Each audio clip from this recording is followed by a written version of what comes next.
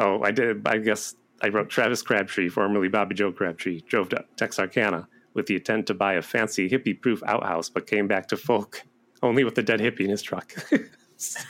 How about this one? I just didn't want any dead hippie jokes. They got really sick of all the dead hippies stinking up the town because they were just laying there in piles, just rotting and stinking. And like, what are we going to do? We have to stop killing all these hippies. That's when they realized the hippies were actually alive and just smelled really bad. It's Seti Bimco Part 2, The Revenge. The show where we create revenge sequels that nobody wanted. This time I'll get you. And your little dog Pickles, too.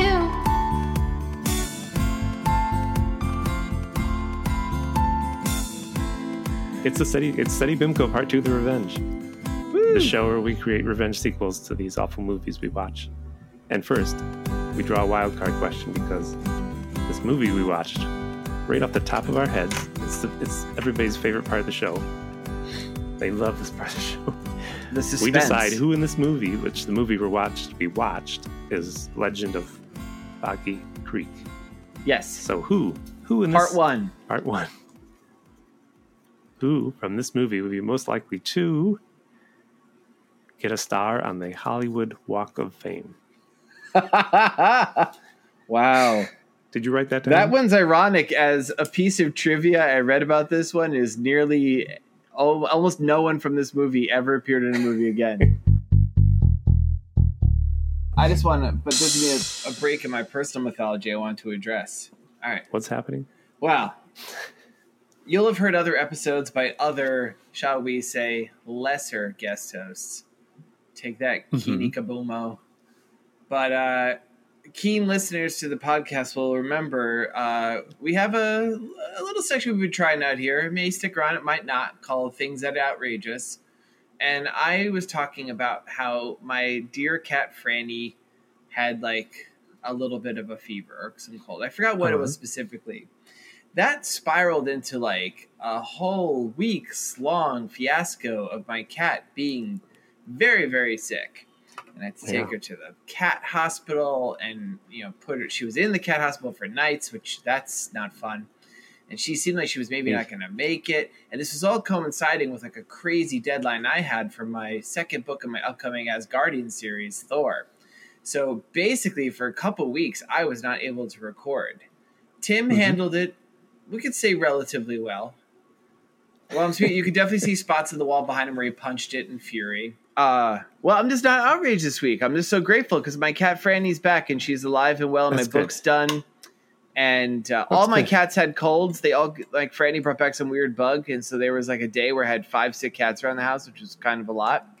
But now everything's kind of nice and at least for the nonce. As I'm recording this, everything is well in the world. Because of the happy resolution now, I have my cat back. She's on the couch downstairs. It's kind of funny because they had to shave her belly, so she's got this really pink belly, and it's really fat. That's but I have eschewed revenge. I'm no longer a revenge outrageous man. I'm just kind of happy. I'm like, I don't even know what I'm doing in this podcast anymore because I'm not going to make revenge sequels. I'm going to make a happy sequel. Yeah, it's going to be a whole new George. No more outraged Plot George. twist. This is going to be enraged George. Oh, wait, that still works. Plot twist. I do have one thing that you will like. Let's hear it. All right. That I'm a little outraged about. So, to make this quick, where I grew up, there's a little hill. It's called Spanish Hill, and it looks like a hill that had its top chopped off. So it looks like a mound that was built, and people wondered whether Native Americans built the mound, or more likely, people believe it's just plopped there with a glacier. And it's shaved off the top because it's got a totally flat we talking top. It's really big, like noticeable from a distance sort of hill, or like but somehow I got on this YouTube video about it, and I'm sure you remember the story of in New York, some farmers buried a concrete giant and pretended to they left it in the ground, and then it was 1800s. And the Cardiff Giant. Yes. It was they dig it up and hey. Pay $1. It's actually a pretty cool story. The guy was trying to disprove the Bible. Yes. It was a whole thing. He was trying to, because there's a thing that Christians will adhere to There's a line, I think, in Genesis, in those days, giants walked the earth. Right. So this guy carved a giant statue, a supposed fossil of a like the 10-foot tall person. Yes. And buried it on a guy's land, and then got the preachers nearby to say it to Jeebus, and then he was like, "Fooled you." Yes. You can see the quote unquote original one. It's in where's the Baseball Hall of Fame? That's in Cleveland, Ohio. No, it's in New York. No, George. Yeah, it is. You're thinking the Rock and Roll Hall of Fame. That's in Cleveland. Anyway, it's in the same town as that. I've seen it. You go in a little barn and there's this big statue of a guy, and it's like, yeah, I'm the Cardiff Giant. But anyway, go on, Tim. I'm sorry. Yes. Yes, you sidelined my story. Oddly enough, I was giving valuable backstory to your story.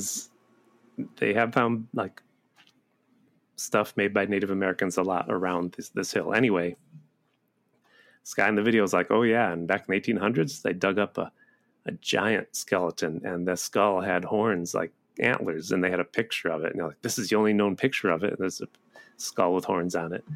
And he goes, but like most giants they find, the Smithsonian comes around and take it away, and it disappears. That's a whole thing. I know about this. The belief that giant skeletons exist all throughout the Americas of 10-foot tall, sometimes red-haired, often horned humanoids that the Smithsonian secrets away. Like, this shit has been so conclusively proven to be a scam by so many times, but you can still find it in the internet. I found two more. Another video. Believe in it. Because the other man said, we can't go check out that hill. You're not allowed to. He just said that, but I know that people bought the land. It's their private property now. That's all. Yeah, so that's why. But, Tim, were those people the government? Were they the Smithsonian? Yes. Because, the Smithsonian, what they want us to believe is that people don't get to be 10 foot tall and have antlers. No, because they're trying to hide the Bible. That's what one of the videos explained. They're trying to hide the Bible. Hide that Christianity is real. Yep. And also, they're trying to destroy the Legend of Boggy Creek, which is about a big, tall humanoid. Segue. Whoa, that was a pretty sick segue. I didn't mean to do that. Just kind of. You did too. Tim, we're a well-oiled machine. SETI BIMCO, the most oily podcast there is. I plan to talk about Mary Tyler Moore, and I was going to say, speaking of entertainers, for our younger audience, I was going to talk about Seinfeld. And I was going to say, George, Seinfeld left a giant footprint in the history of television, just like the star of our movie, who also left a big foot mark on Boggy Creek. Intro this movie. We're to it. All right. So today's movie, it was my choice, and it's actually a sequel to a previous episode.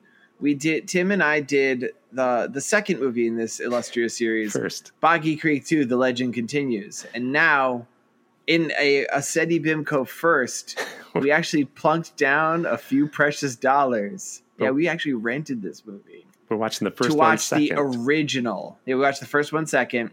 The original 1972 docudrama that's in some circles credited with causing the Bigfoot craze that Tim and I have both ridden to the top of. The Legend of Boggy Creek. Yeah, and the entire movie, here's what you need to know about it. It's just like the second. It is the work of advertising salesperson / movie director Charles B. Pierce, who documented the quote-unquote true story of the Arkansas's Fook monster. And just does a bunch of reenactments, sort of Blair Witch style, I guess, for the sake of this movie. It's treated very much like you're seeing a lot of the people in the movie are the actual people from the stories. We're telling stories about Weird Monkey Man in the Woods. They are not good actors. They reenact their encounters. Yes. There's a horrifying amount of violence visited upon pets in this movie.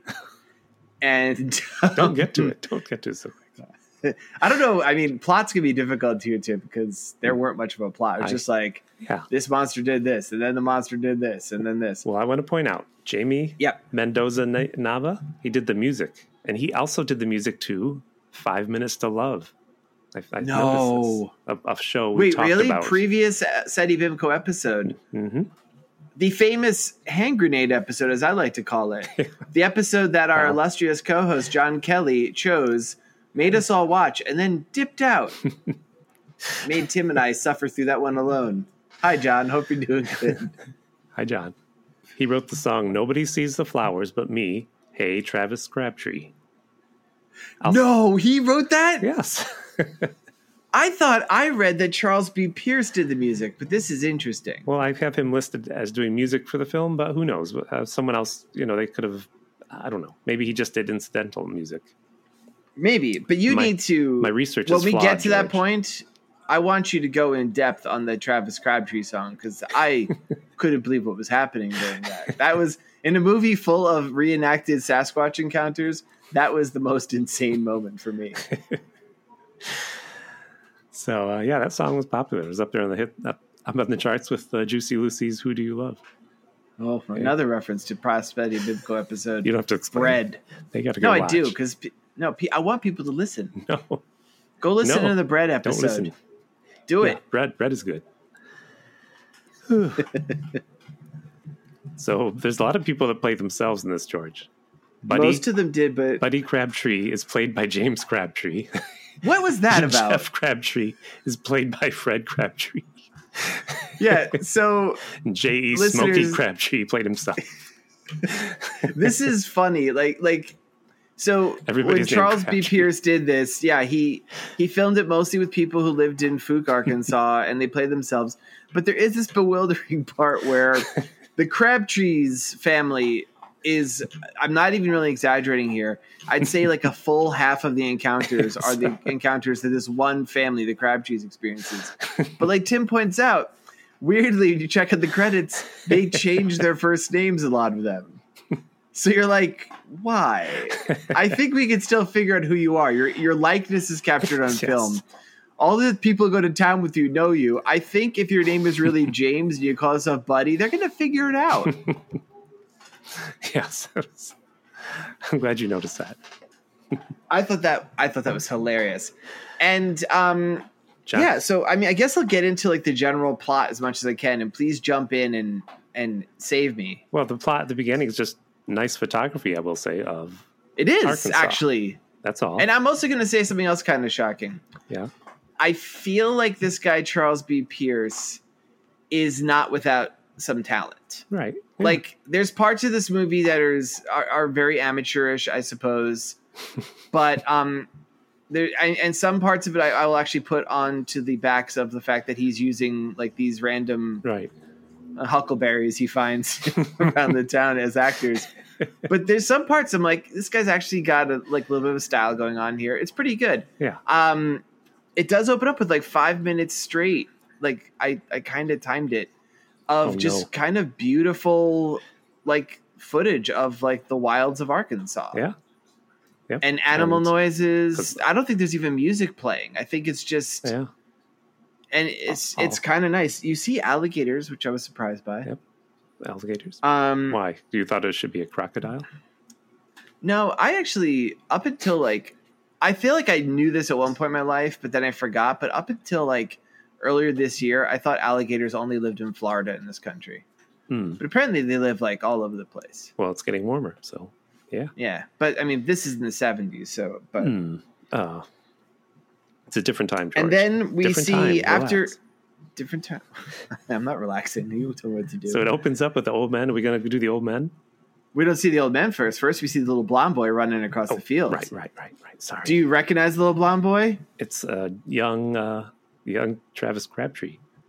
No, I know Tim. who it is. Oh, who? I have good news for you and listeners of our previous episode. This is a return of shirtless Tim. That's him? Oh. I looked him up on IMDb. So in Boggy Creek 2, this is the son of the director, Charles B. Pierce is the director. The son goes by Chuck Pierce Jr. Yeah. And he is the quote-unquote male sex symbol of Boggy Creek 2. He is spindly. He is near constantly shirtless. We have a lot of fun picking on this poor guy. And here we get a glimpse of him as a young boy. And he's very unrecognizable because A, he's only 6 or 7 years old. Yeah. And B, he's wearing a shirt. Right. So his most familiar features are covered. But he's running across the field. He's all mop-headed and blonde and just running for his life. And he comes across 3 old men who all look like Skeletor with a hook nose. I know. They all look the same, too. I in a lineup, I couldn't tell those 3 guys apart. They said, "Little boy, did you bring us our candy?" Is that what he said? He might have, because instead the little boy, out of breath, obviously terrified, says, "Mom sent me. There's some sort of wild man in the woods." And Hook-Nosed Skeleton number one's like, "Your mom's great. Give me my candy. Give me a candy." Shakes him roughly. No. He slaps his ear, and he goes deaf in one ear. And then he pulls the ear off, right? And he eats it, and he goes, "This'll do for my gum." Wrong movie. And he spits it into the tip. No. Oh, okay. Slaps his ear. They makes just him mock go him. deaf. Come on. Yeah. What is that? Johnny Tremaine? Wonderful Life. Oh, what did you... Oh, you're right. Oh, why'd you box my ears? That's what I'm trying to get at. So anyway. Wait, Tim. What? I'm going to interrupt. What would happen? How would the world be different if Charles B. Pierce never existed? Just like It's a Wonderful Life. Well, like the angel takes around. He's like, "Well, you pulled on I my see what you're Bigfoot." saying. I see. But he commits, you're saying suicide. So well, you made me jump there. You're saying I don't know if that's he takes the place of Jimmy Stewart. Of George, whatever his name is. George Bailey. George Bailey. And so, like, he takes Charles B. Pierce around. He's like, "Well, I wish I'd never been born at all." And then he's like, "Well, in the 70s, people never got into Bigfoot. And instead, their love of Evel Knievel continued unabated into the modern day." Who's talking to who? I guess the angel is talking to the not born ghost of Charles B. Pierce. I don't know. Sometimes this is getting pretty heady. I don't know. I just wanted, so the opening scenario, this is the way I could figure it. Charles B. Pierce, who actually is the main character of Boggy Creek 2, he actually plays him like a doctor guy or something. He is a character in this movie, but he's not played by Charles B. Pierce. Okay. Basically, another man plays him as an adult and narrates these stories. His son, Chuck B. Pierce, plays him as a child, and that's what we learn here. That growing up in Fuke, Arkansas, his scared mom, thinking that the woods around their house were surrounded by giant Sasquatches, sent 6-year-old Charles B. Pierce Jr. to go run to get the trio of old men who hang out at the gas station. Like, how is that going to help, lady? If there is a giant carnivorous ape monster outside, aren't you sending your son to certain mutilation? I think she was trying to get rid of him. Are these the old men I want to get to? Because I love these old men. I know you would. Every time when I see like old corn-fed old man like this, I'm like, Tim is just chortling with glee. Because in the second movie, we went into a gas station with old men. Remember? It started the same way. Yep. I assumed it was the same men. Yeah. These old men were sitting around talking about Lockhorn comics, George. Oh, yeah. Yes. Of course. I remember. And can we remind viewers what Lockhorn comics are? It's a married couple that hates each other. Yes. Great old comic by not Rob Reiner. No. I didn't write his name down. Anyway, they're laughing Host. about the hairy... Bob Host? But I remember the old men were laughing about the hairy man, right? Yeah. They're like, that's just a hippie. Because this takes place in 1972. Yeah. It was released in 72, so it's... when we say see it... It's safe to assume it was recorded in 70, like filmed in 71 or 70, pretty close to that 60s cutoff line of pure garbage. So you young people, when me and George are like, oh, there's another dead hippie in the background, we're talking about people who were hitchhiking that time in history in America, because there's a lot of dead hippies in this movie, right, George? Well, yes, and Tim. Anyway, I don't even think there was very many young people in this movie. Actually, there was. Yeah. Oh, those old men are upset that Marmaduke got replaced with a new comic called Frank and Ernest. Sorry. Is Frank and Ernest an actual comic? It is. It's always bad. I would have gone with Garfield. That didn't premiere in 1972. Oh, wow. You did your research. You actually placed comics. Was Marmaduke already a thing in 72? Yeah, it was a thing. Tim, when did Ziggy premiere? I think 1978. Oh, wow. Later than I thought. I don't know. Yeah. I don't. You know what? You know what? What? The person who now draws Blondie is from the same town I'm from. That's weird. Really? Weird. Tim, follow-up question. Wild is stuff. That person you under a pseudonym? No. It seems unlikely to me that the little tiny town you grew up in created two comics artists. You and whoever draws Blondie. think they created one who does secret work. The man who painted the cover of the original Outsiders novel. He's in my town. 3 now. It's getting more and more unlikely. Who else? Let's move on. This is going nowhere. All right. So then the movie, after we have the establishing bit where we see the young filmmaker who was sent out by his mom to get help from 3 old men and had to run through a gauntlet of fucking Sasquatch monsters. He lives because he's grown up now. Yeah. And he just tells us, we kind of dip into the rest of the movie up until Different mostly stories. the end is, little vignettes. There's a story of Willie E. Smith, whose dog gets thrown at him. That was kind of like, that was rough on the dog. Yes. It's like, that was so rough on Willie E. Smith. He changed his name to Willie E. Crabtree. He couldn't take the shame. Yes. There was John L. Oakes. It looks like I wrote John P. Hickson. No, it's John L. Oakes. He went out. No, that's a different guy. I have a guy in between this. The guy who shot at the Bigfoot. Oh, I thought John L. Oakes shot at the Bigfoot. He also shoots at him. And he realizes, oh, it's a hippie. Yeah, and he goes, oh, it's a hippie. And then he kind of kicks some dirt on him and shoves him under a bush. It's our first dead hippie. Told you. He didn't believe me. That's true. Wow, I wrote something here. It says John Oates, and it's like something... And he saw it walking on 2 killed legs. by 2 prairie shorts. Looked like he was the guy. John Oates was the guy who looked like a hipster. Oh, did he? I didn't notice that. Yeah, so he was interesting. So most of the people here are real like Song of the South sort of characters. Yes. Like they've never seen the light of like a northern sun. Who we love. And yeah, we love those people. Hi listeners. But they're like real kind of like if you were to like go to central casting and look for someone to be like, I need someone to play a corn-fed yokel, you would find these people. But this one guy, John P. Oates, he had like kind of thick glasses and kind of cool hair, and he was young. And I'm like, oh, this guy looks kind of like somebody I'd see in Brooklyn. But when he talked, he sounded like the oldest geezer. He's like, y'all. I'm like, okay. Yeah, I don't know. I wrote notes about him. Looks like maybe he shot something. I don't remember what. Well, he accidentally shot a hippie. He shot a hippie. There was Fred Crabtree. Oh, what was his real name again? Bobby Joe Crabtree. Bobby Joe Crabtree. He thought it was a wild man or a hippie or maybe a member of Led Zeppelin. The creature was washing his feet in the water, so he thought it must be a hippie. Yeah, he found the footprint, right? Yes. 3 toes. And then there's James Crabtree, who is, I wrote down maybe his dad, but it turns out his uncle, but he also had a real different name, so who knows what he really was. He saw it through his gun stock and decided not to shoot it because he heard about the other guy shot the hippie. He's like, maybe I better not. Now you're catching up. Yep. Then there was, this one was interesting because this name really pops. After hearing all these variations on Crabtrees, we meet the Cersei family. Oh, yeah. I didn't even notice that. I just called her Mary Beth Crabtree. But yeah, Cersei. Yeah. Cersei. She was reading a book. She was really into it. Reading a book. She had it upside down.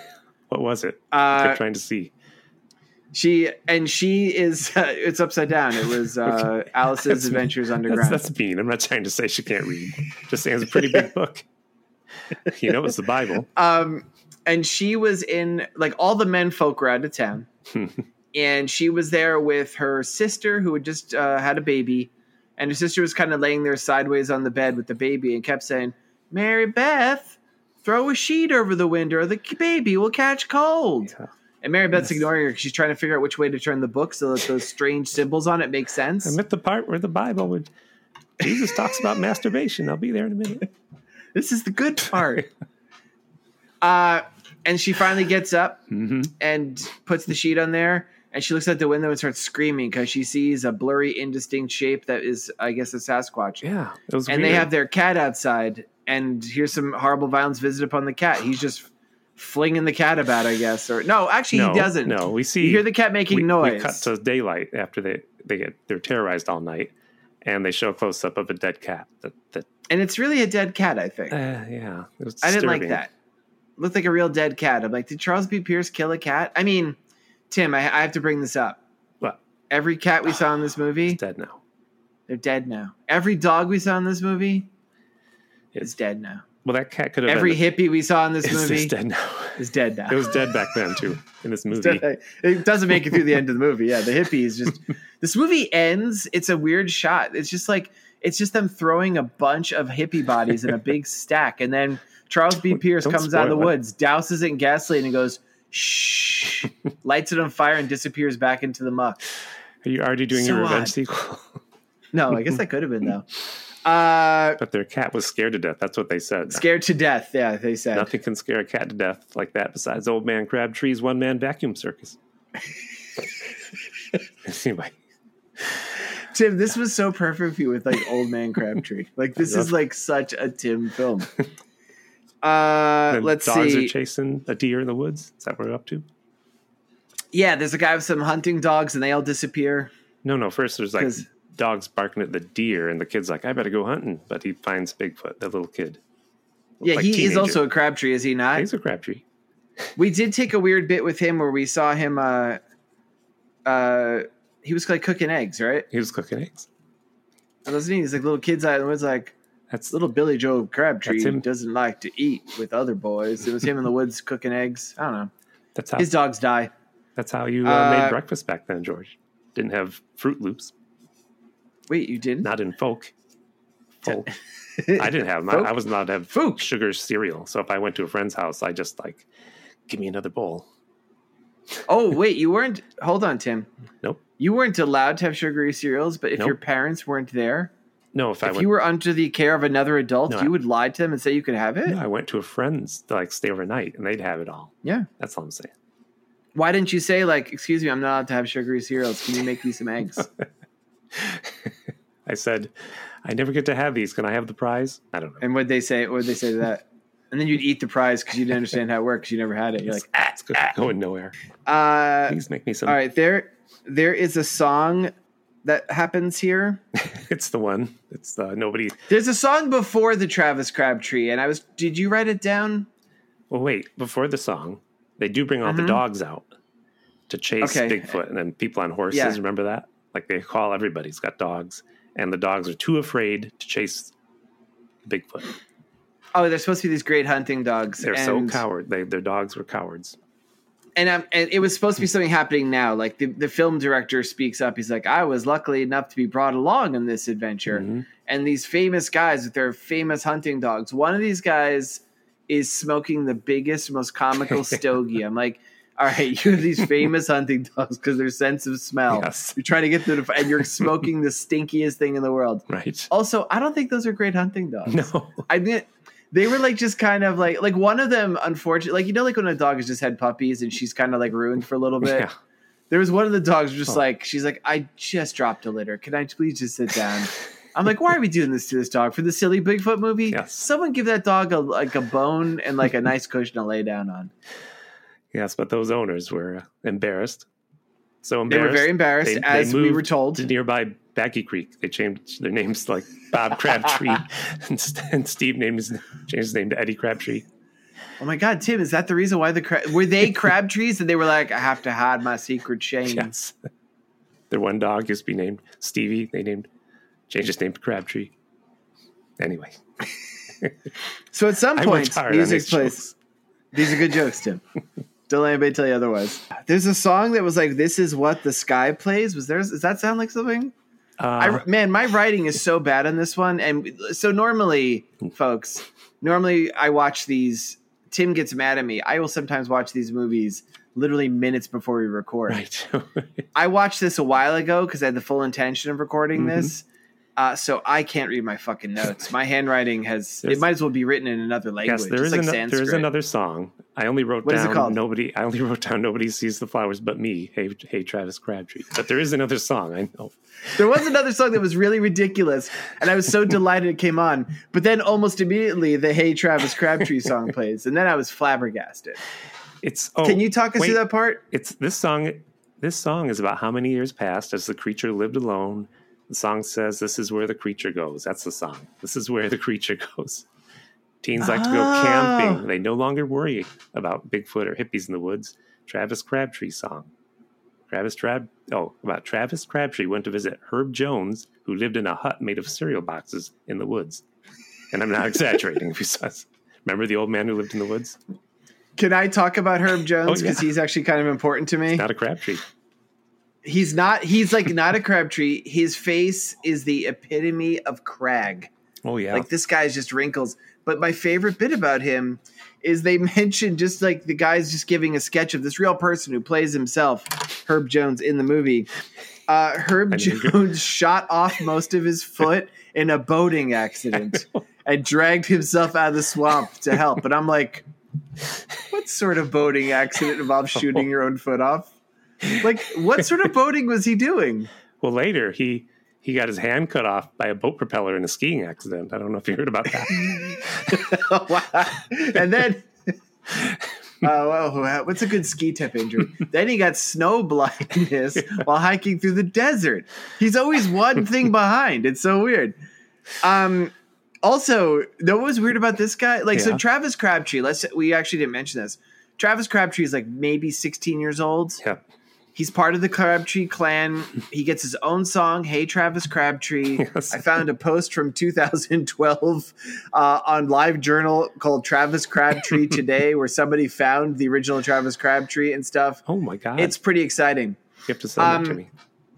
But he's just like, he's out. Maybe he's the one cooking eggs. They see him in the woods. Yeah, he's like, I think hey, Travis Crabtree, you do stuff and you eat eggs and you're alone in the woods. Wait a minute for me. Let's go back in the bottom. Back where the fish are biting. He wears a dumb hat. Yes. His best friend that he sometimes bikes to, like, takes the boat to see is Herb Jones. Like it's impossible to know who Herb Jones is because he's only wrinkles, but he's probably like 40. Who lives in a house of cereal boxes and has half of his foot missing because of a boating accident. Somebody brings him liquor once a week. Brings him liquor. They mention that, don't they? He brings him liquor. An underage child ferries liquor to this man with no foot living in a swamp or half a foot. Yes. And none of that goes anywhere. We get the song of Travis Crabtree. I figure they're setting up for a big Travis Crabtree sighting with Herb Jones. No, Herb Jones. But instead we get a close-up of Herb Jones. He says there's no such thing. But he said he saw the creature, I thought. He said. I thought it was, maybe I zoned out, but it was just him said, in there's silhouette. No such thing, and then he started drinking the liquor, and then he's like. And he's like, there's pink elephants, though. Yes. They're everywhere. Spiders all over. It was weird. It's just him saying there's no such monster. I'm like, shouldn't you be hanging with the Skeletors up front? Yeah. I thought he was saying he was angry because he saw dead animals in the woods that had been scared to death by the monster, like Billy's goldfish and just Crabtree's pet hamster. I worked hard. I worked hard on these jokes. These are good jokes. What other monsters did they say? That's it. Then they do this weird thing where they like talk about how Bigfoot could be an ape, and they show us a picture of an ape, and I'm like, yeah, get on with it. Like, you're like, keep your signs in your pants. I know. Well, that is actually a part I wanted to bring up because I didn't record where exactly this comes up, but there is a part where they interview a farmer who has found footprints in the mud near the creek, the titular creek, and they are 3 toes. Yep. And this is the part you're talking about with the apes. And I read the scene this way, Tim. I want to see if you agree with me. The farmer is pretty keen on the idea of saying this is a monkey because the farmer definitely put these footprints there, but he made 3-toed footprints. You suspect the farmer? Yeah. In this instance of this, I do, because he's like, I think it's a gorilla. And the guy who came to look at it's like, well, gorillas don't have 3 toes. There's no 3-toed primates. And the farmer's like, oh. Like, he realized he fucked up. Like, when he made the foot, he's like, fuck. That's your theory? I gave it only 3 toes. He's like, well, I think I saw it was like orange. Maybe it's one of them was orangutans. He's like, no, they don't got 3 toes either. He's like, So, like, this guy, like that's a problem. There's no 3-toed mammals, I don't think, even. Like, that's kind of a lizard thing or a bird see the guy that comes home late at night and his wife's like, where have you been? And he goes, I was at my company's Christmas picnic. And she's like, well, it's the 4th of July. And he just goes, Oh. He's like, shot off half my foot in a boating accident while I was there. Then he goes, look behind you, a 3-toed monster. And he jumps out the window. So I read that as like this great evidence of the monster with the 3-toed footprints. The one guy who showed up to look at was pretty skeptical. Like, yeah, it's got 3 toes. And the dude who planted it was like, probably should have done 5 toes. But yeah. And then if my notes are correct and my memories are correct, okay, the rest of the movie is mostly concerned with this one big encounter. Well, you're missing it. Betsy Smith Crabtree's kids came and got her. This is a funny part because they come screaming. Oh, I missed this. Remember, they go in the house like, Mommy, come, it's a monster. They run all the way across the field, drag their mom. There is a monster, so they all scream. Oh, you're right. And run back to the house again. and if unless I'm mistaken, and I did watch it twice, I'm pretty sure the mom is yelling, don't run the whole time. And I don't know if that is because she's using like the kind of logic, like don't run from a bear, play dead. Yes. Or if it's just like she's just being a mom, like, stop your running. Well, she ran like an idiot. I know. In folk, you're taught not to run from cats and not to run from those 3 old men who sit at the coffee shop. Because they'll make fun of you and make fun of your ma for seeing wild men in the woods. That part was funny. This woman, she's wearing a big red sweater in the middle of the woods. The kids were like, yeah, it's a monster. It was. They all ran. She yells not to run. And then there's 3 girls. Yeah, we go on through a few more stories. There's 3 girls. Oh, you're right. There's the 3 girls having the night out. That part I wrote sucked. down having a pillow party. I don't know what they're doing. What is a pillow party? I don't know. I thought that's what they said. 3 girls. Why'd you write that down? 3 girls having a pillow party. That sounds weird. I think that sounds dirty. That's what girls do. They have pillow parties. Writers, listeners, if you know what a pillow party is, please write in. SETI BIMCO with an E at the end. Tell us what a pillow party is. I think it's dirty. It's not. But they hear a strange creature around their trailer they live in. Not knocking trailers. I'm just saying they live in a trailer. So it was actually a very nice trailer. Yes. I had no idea it was a trailer until she says, go look out the trailer window. It was such a fancy trailer. The TV was on top of the refrigerator. Did you notice that? I did. You did not notice that? It was bugged me. No. Who watches TV and they put it on top of the refrigerator? Isn't that like a Jeff Foxworthy joke? I don't know. You might be a redneck if your TV's on top of a refrigerator. What happens to the 3 girls? Is that the one where the hand comes in the window? I forget, but they do the classic thing where they get the gun out and they drop the bullets all over the floor, even though they seem to know how to use a gun. There is, now that you mention it, Tim, there is that little hint of the misogyny that we saw running rampant in the sequel. Mm-hmm. There's a few lines where just like where women are left home alone and the ape monster shows up and they're like, they had to wait for the men to come. They did. And that was definitely a case of that. They did that a lot in this movie. Because then we switched to Bobby and Elizabeth Ford, obviously from out of town, and Charlie, 2 couples with their kids. Swingers. I know. Swingers. They share a house to save money. I do that in quotes. Mm-hmm. Save money. 1 bedroom. It seems like it, or on the floor. Yeah. I do want to say one thing. Yeah. When we see Bigfoot movies, we usually see lots of outhouses, but this movie had no outhouses. We've had so many outhouses in movies Tim. We've watched on this show. Boggy Creek 2 has that great outhouse scene where the fucking retired lawyer who shits in an outhouse and wipes his ass with Sears Roebuck in like 1980. And he's the attorney. Jumps in the outhouse to escape the monster. So he's not in this one. I have 3 reasons why folk. Oh, you say it folk? Fook. Well, 3 reasons why Fook, Arkansas did not have outhouses in this movie. Okay. Oh, I can't wait to hear it. Let's hear him, Tim. In 1967, too many people in Fook were catching herpes from the outhouse toilet seats, and thus they ran many of them out of town. Many of these outhouses. They ran them out of town on a rail. They were living people? Number 2. Don't ask too many questions. Okay. Number 2. In 1970, Outhouse Fest 70 was canceled because during the 1969 Outhouse Fest, 7 people shot their hands off during the outhouse painting contest. That's number 2. Not the boating accident. No. That's good. Outhouses in the water? Come on. George. And the third and final nail in the coffin. In 1971, Eddie Crabtree, formerly Bobby John Crabtree, drove to the big town of Texarkana to buy new paint supplies for Outhouse Fest 1971. But alas, he came back to Fook with nothing but a bad case of herpes. So, wow, that was all good. It all tied back in together. It all tied back to herpes. So I have a follow-up question that I'm just going to ask you to answer extemporaneously. Okay. Given the complete lack of outhouse technology seen in this movie, Are the people of Fook, are they experiencing a boom in indoor plumbing, or are they just shitting in the woods? Mm-hmm. I think there's a boom in indoor plumbing. Good for them. The Crabtree Plumbing Company of Fook. Oh, it's a fucking conspiracy. Well, they're trying to drive the other Crabtree Plumbing Company. This was all a Crabtree plot. Fook. That's why they changed their name, so as to seem like not connected. They just didn't do it well. Yep. So this section that Tim was talking about with Bobby Ford and the Hipsters? The swinger families. Swingers. Hipster was earlier. This is pretty much like almost like a mini movie inside a movie. This is the longest extended sequence we got. And this is a part where I'm actually going to say Charles B. Pierce is dead.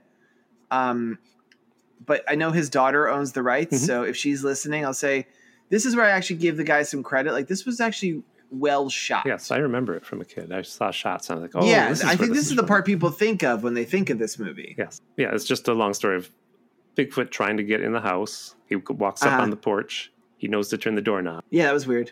And the famous scene where a guy's using the toilet. And does Bigfoot reach through the window or he just looks through the window? I forget. There's definitely a scene where in this movie where like a Bigfoot hand comes in. Yes. I thought maybe it was with the three girls, but you're right. It might be here.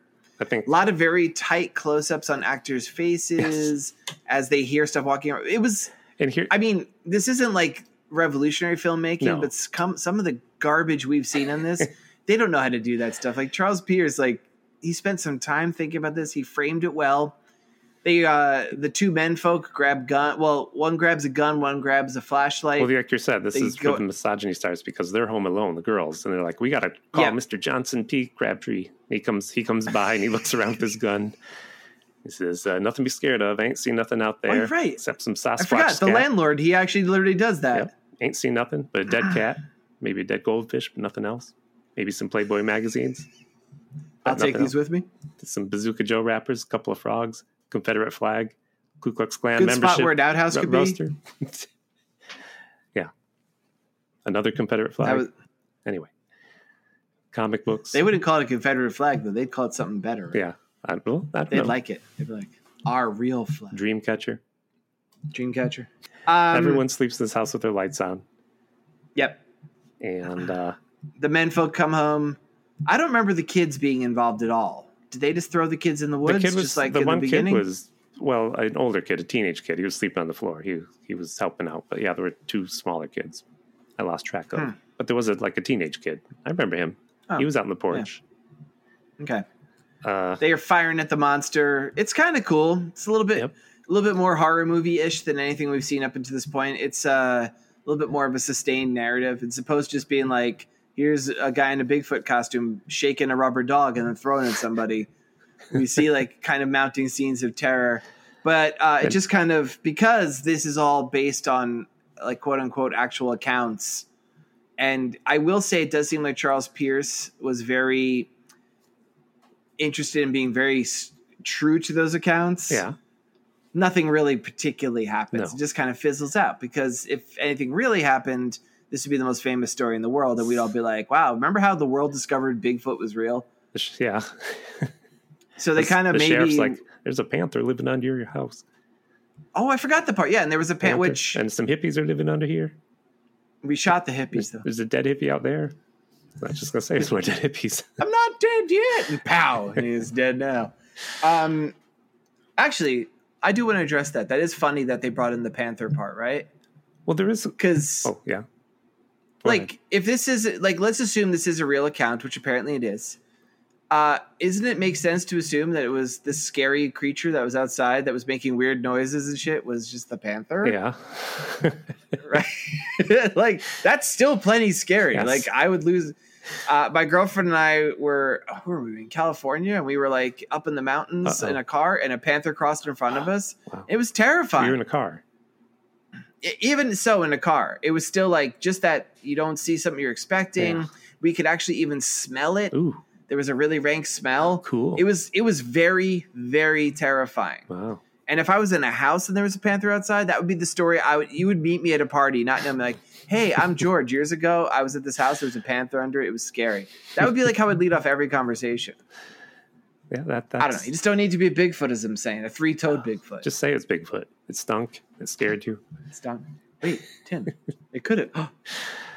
Let me rewind this. Put this in text. My girlfriend and I, a bunch of years ago, I think we were in California. We drove across the road, saw a Bigfoot. I jumped out. I punched it in its nuts. The end. All right. Well, something does happen here. Bobby does fight with the Sasquatch over the gun, and he goes into shock. Take him to the hospital. The end. Right? Yeah. That is a pretty great scene where like he just kind of shook like a rag doll. We kind of see he's not the only person to go into shock. Like some of the girls, like people go into shock a lot seeing this monster. It's become catatonic. Yes.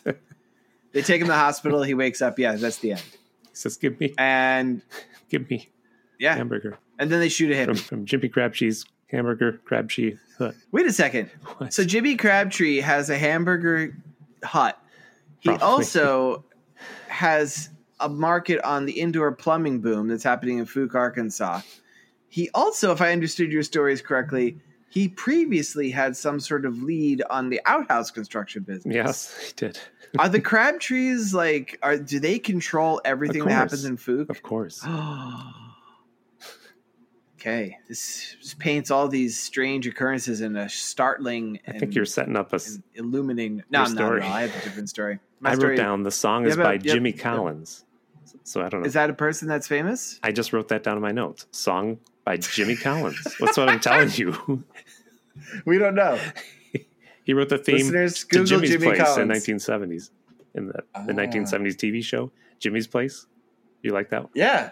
That was starring Red Fox, right? No, that was Sanford and Son. And Grey Wolf. Jimmy's Place was about a local police station. Wait, is this true? Yeah. We're done talking about this movie, are we? I guess. How many dead hippies? I have one last thing I actually want to say about this. Okay. Dead hippies, by my reckoning, 16 dead hippies. What was your count? 14. 14. I was kind of stunned that we didn't see more of the Bigfoot clearly. I thought there would be a big reveal. But what we can see of the Fuke monster, the Boggy Creek creature, whatever you want to call it, the costume is nowhere near as good as the one in Boggy Creek 2. Yeah. Boggy Creek 2 goes in. We've watched a lot of Bigfoot related movies in this. Definitely had the best Bigfoot costume we've seen. Up their game. Yeah. I think they skinned a real Sasquatch to use as the costume. It was Travis Crabtree all along. Tim, what did you like better, this or Boggy Creek 2? The legend continues. Oh, this one. Yeah, the original. Really? Yeah. Boggy Creek 2 had that pretty cool scene of the guys watching his female student undress in the window, and just goes, that was pretty cool. Yikes. Charles Pierce. But it wasn't. I don't know. This one was more sincere and funny in sincere ways that I know they didn't mean to be funny, but don't know what he was trying to do with the second movie. There was a lot of bad, ridiculous stuff in the second movie. Yeah, and I think I mentioned this in the recording that I think anytime he's recounting the stories of the monster, he tries to keep it rooted in reality. Although that one reveals the monster has a kid that's being kidnapped by that shoeless hillbilly. But up until that part, Mr. Crenshaw, the stories were much Mr. Crenshaw. You're right. The stories were much leaner. There was the insane outhouse story we mentioned earlier.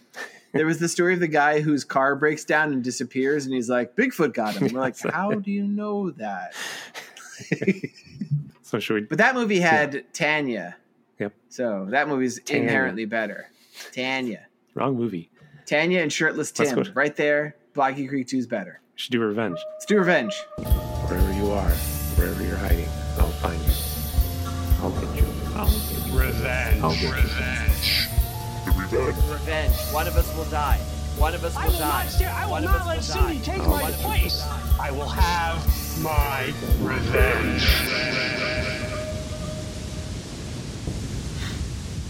So who from this movie would get a star on the Walk of Fame? Wow. I didn't even think about it, George. Didn't think about it the whole time. I didn't either. God, it's really hard because there's not a lot of recurring characters. I'm going to say Shirtless Tim. And the reason why I'm pretty sure, the only person involved in this movie who appeared in more than one film. So Shirtless Tim comes running into our hearts That's not a story. On the screen of Boggy Creek 2, he's a little toe-headed boy running across the field, sent out to face the fierce ape monsters so he could run to the 3 old men and be like, my ma's being terrorized by a wild man in the woods. And they're like, go home, dummy. Give us your cigarettes. But for some people, that would be the end of the story. But shirtless Tim, he was like, I'm going to grow up. I'm going to be shirtless. I'm going to be completely hairless. He grew up. Took off that shirt. He never put that shirt back on. Wouldn't you know it? He had a starring role in Boggy Creek 2. The legend continues. That's how he got his foot on the Walk of Fame. Yeah. Well, people paid attention to this young whippersnapper. Who do you think did? What was that farmer who wanted to believe in apes? What was his name? Does it matter? Farmer Crabtree? Oh, no, I don't know his name. But Farmer Crabtree who put the 3-toed footprint in the mud. He goes on a mission out to L.A. because he's a big fan of George Burns. And he makes the George Burns foot. And he sneaks over there at night and puts some concrete down and puts... Oh, he goes like Grumman's Chinese Theater? Yes, Grumman's Chinese... Well, this is the Star of Fame, right? That's what I'm saying. No, those are two different things, actually. On the Walk of Fame? The Walk of Fame is like actually like little, it's like the pavement, and they actually embed little gold stars in there with the person's name. But they put their feet in. Grumman's Chinese Theater is, it's actually a spot. George. Yeah. Farmer Crabtree, he don't know much. So he goes to I reckon Grumman's Theater where he reckons that's a Walk of Fame. Okay. Even though people put their footprints over in Grumman's Theater. Yep. There's no room, so he sees a big hunk of stick. Anyway. He pulls out one that says, Spencer Tracy, who's that? He shatters it. No, he makes a fake footprint for George Burns because he loves George Burns. George Burns. And he sticks around. Why does he love George Burns so much? He loves him. He loves his comedy. And the next day... Because of Oh God, right? When it hardens. Yes. What hardens? The footprint. He waits around so people come and see it and be like, ooh, George Burns, his footprint. But when people come around, they're like, don't you know nothing? George Burns got 4 toes, not 5 toes. And he's He walks away. Confound it. And he walks into the ocean. No, he's the one that just says, That was... He walks away. Really should get around to counting toes one of these days. But, I only know how to count up to 4. Let's do Revenge sequel. I'll go first. Okay, you do your monkey with the man with the yellow hat. Yep. So this is a tricky one because, as you people know, because you're all devout listeners of our program, we've already done the sequel. There was a sequel. Start the music. Boggy Creek 2, The Legend Continues. Music's already started, Tim. But there is a kind of weird history, and this is actually true. There is a movie called Return to Boggy Creek, which stars Mary Ann from Gilligan's Island. Mm-hmm. That was kind of a weird sequel. There's these movies branch off in different ways. So this is think of just like an alternately branching sequel. There's really, really good ones, but the Smithsonian came and took them and they disappeared. And yeah, it's true. And they grabbed the real Fook monster shh, people can't know about that. Sorry. It's against our mission. So we're actually going to revisit again with our friend Herb Jones. Love her. Herb Jones was Travis Crabtree's best friend. Herb Jones was a human wrinkle. He was the man who, if you recall, lost a portion of his foot in blowing it off with a gun in a boating accident. That ended Herb Jones' illustrious boating/shooting career, and he lived in a house made of cereal boxes in the deep swamp.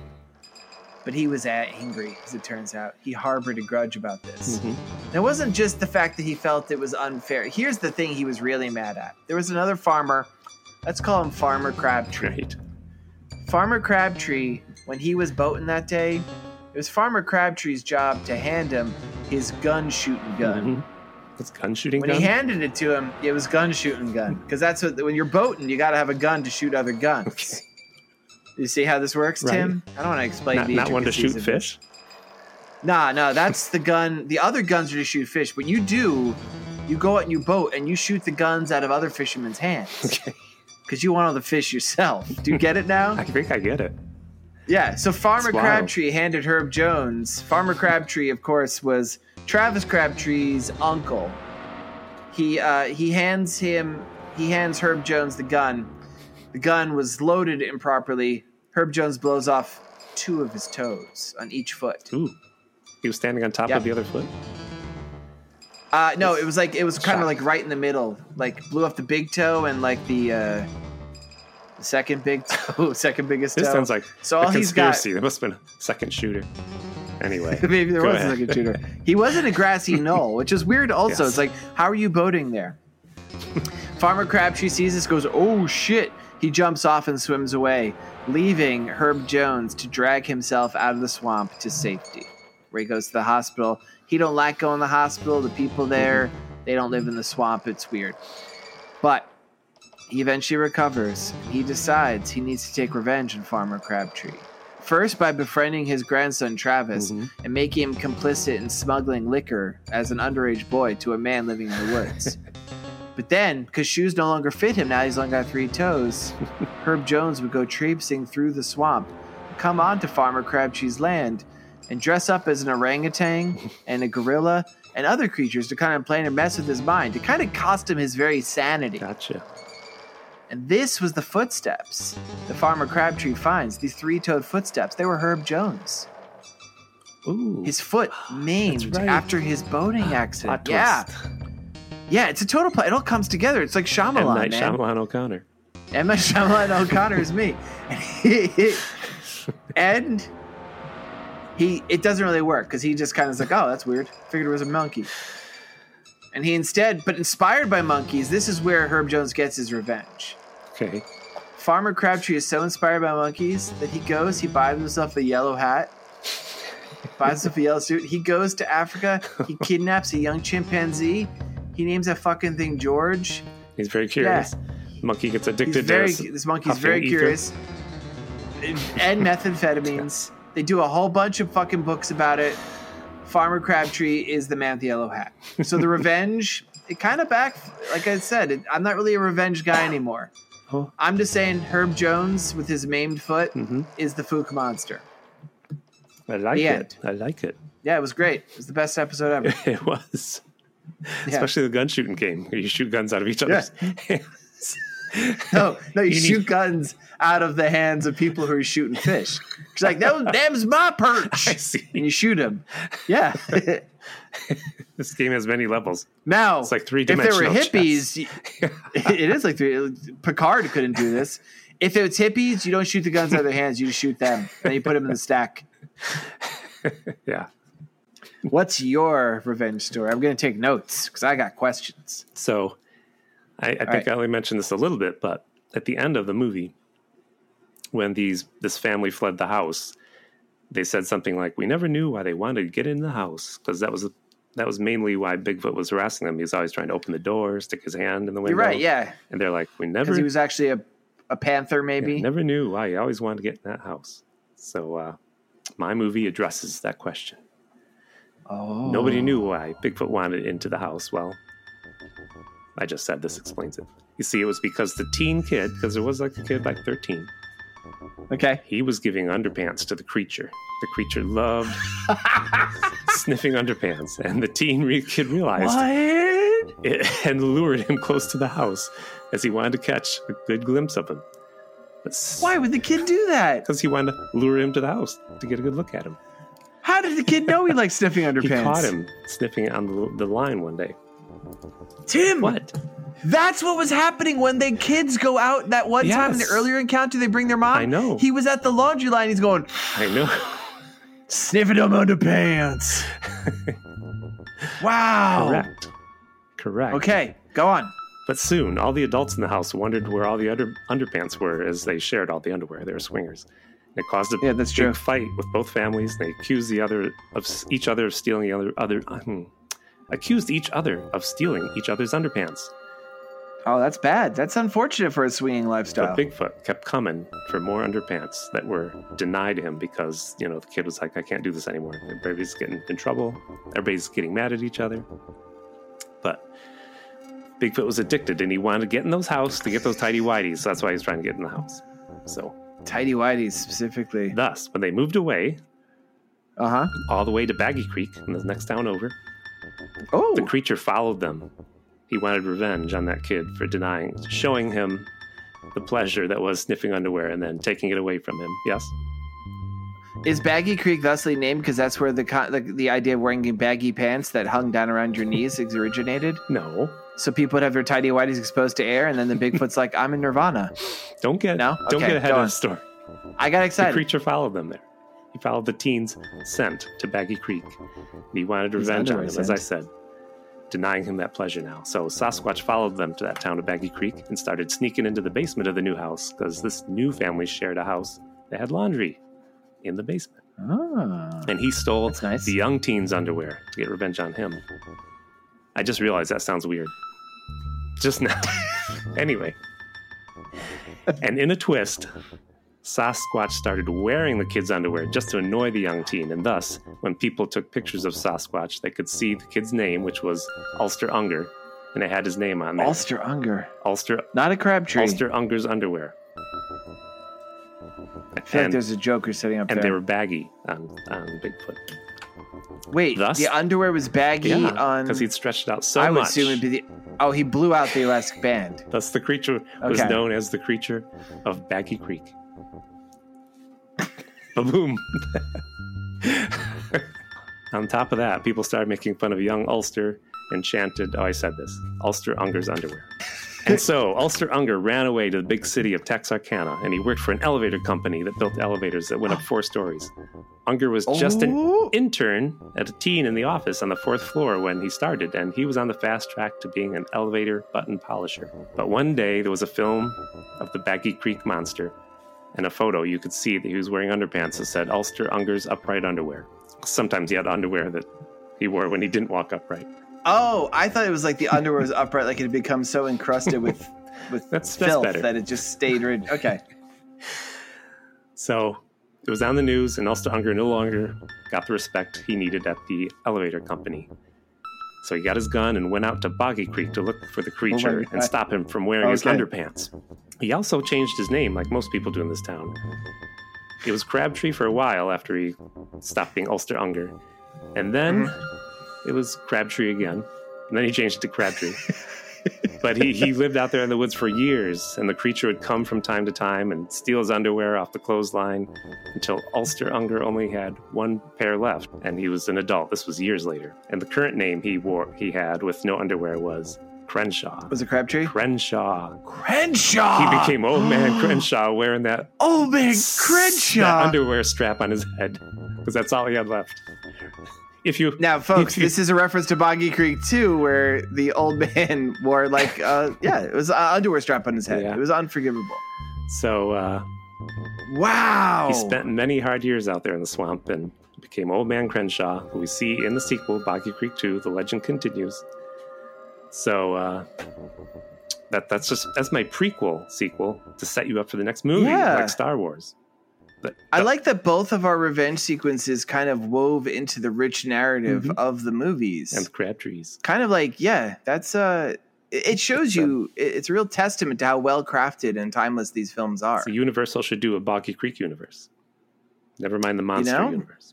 Universal. Yeah, fuck that. Universal. MCU, just go take a dive. Like, we're going to do this now. It's going to be the Boggy Creek. Actually, Tim, there really is there's a Boggy Creek TV series.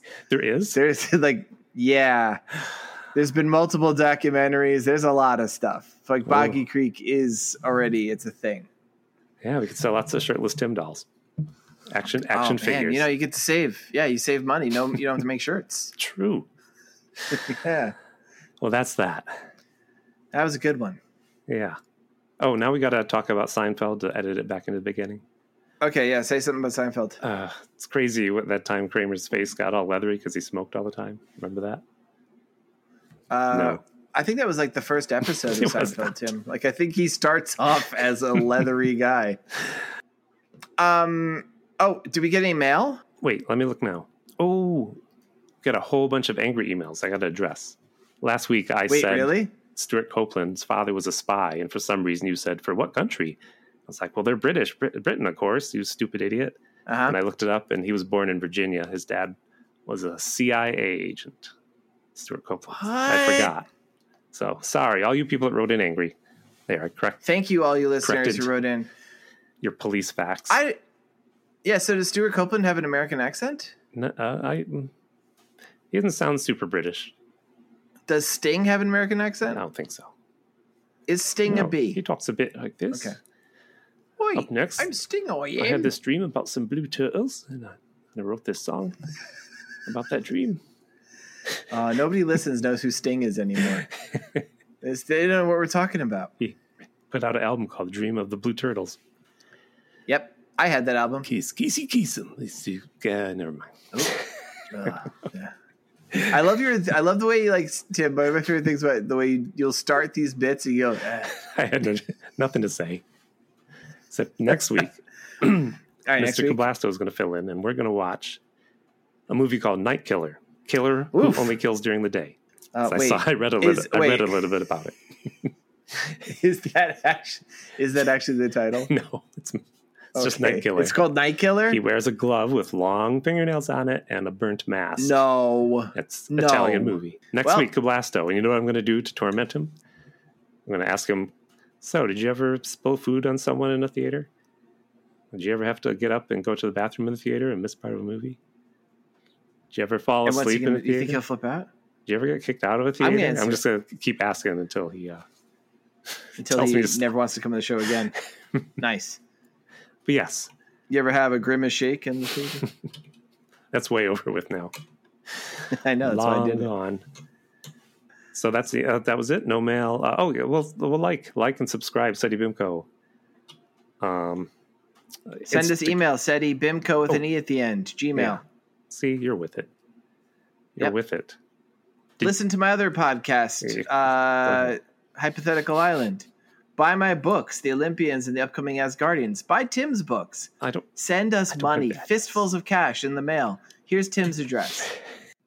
We'll say that after Cablasto, can we say we're nearing September? We'll say this. Yes, let's announce the big plans. Should we? And then, but Tim, after we waste our time with this Kevin Cablasto episode, just kidding, Kevin, we love you. You and I are doing something pretty damn excited. Can we share with the people what it is? Sure.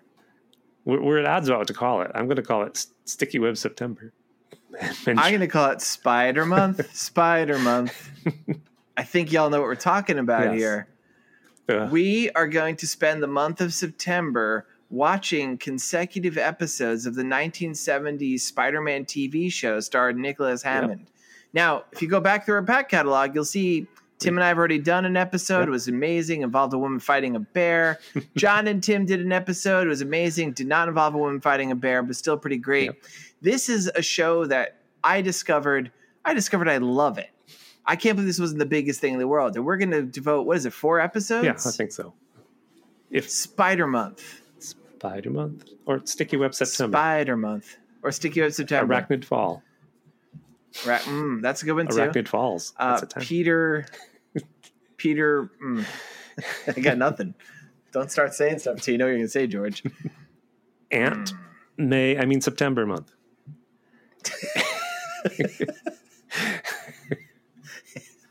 There it is. That's the worst one. Let's go with it. Aunt May, and September month. That's what I'm calling it. Also, I'm pretty sure Aunt May's not in the series at any point. So I think this is going to be good. Oh, she is in it. Oh, she is. We talked about, she's played by multiple different actors, though. Like in the background. They don't give her a part. That's it. All right. Gotta go. All right. Bye, everybody. See you next week see you in 2 weeks for Spider Month. September month. September month. September month.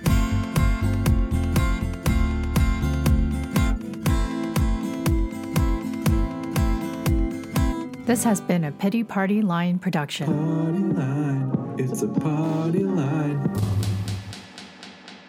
Here's the other 3 reasons. In 1967, too many people in Fook were finding dead hippies in their outhouses and thus had to burn them to the ground. I just thought there were too many dead hippies in there. Wow, there's so many dead hippies in here. In 1970, Outhouse Fest was outlawed as Outhouse Fest 69 attracted up to 11 hippies, 5 of which died in Kathy Crabtree's outhouse, and the other 4 gave Eddie Crabtree's outhouse herpes. Sounds like it was the movie Bread. Sorry. And it didn't go anywhere. There was no You already did a 1970, Tim. No, but I mean, there's no third joke this one. That's why I gave up. Oh, there's no I gave third up joke? on the dead hippie joke. Oh, I did. I guess I wrote Travis Crabtree, formerly Bobby Joe Crabtree, drove to Texarkana with the intent to buy a fancy hippie-proof outhouse, but came back to Folk only with the dead hippie in his truck. How about this one? I just didn't want any dead hippie jokes. They got really sick of all the dead hippies stinking up the town because they were just laying there in piles, just rotting and stinking. And like, what are we going to do? We have to stop killing all these hippies. That's when they realized the hippies were actually alive and just smelled really bad.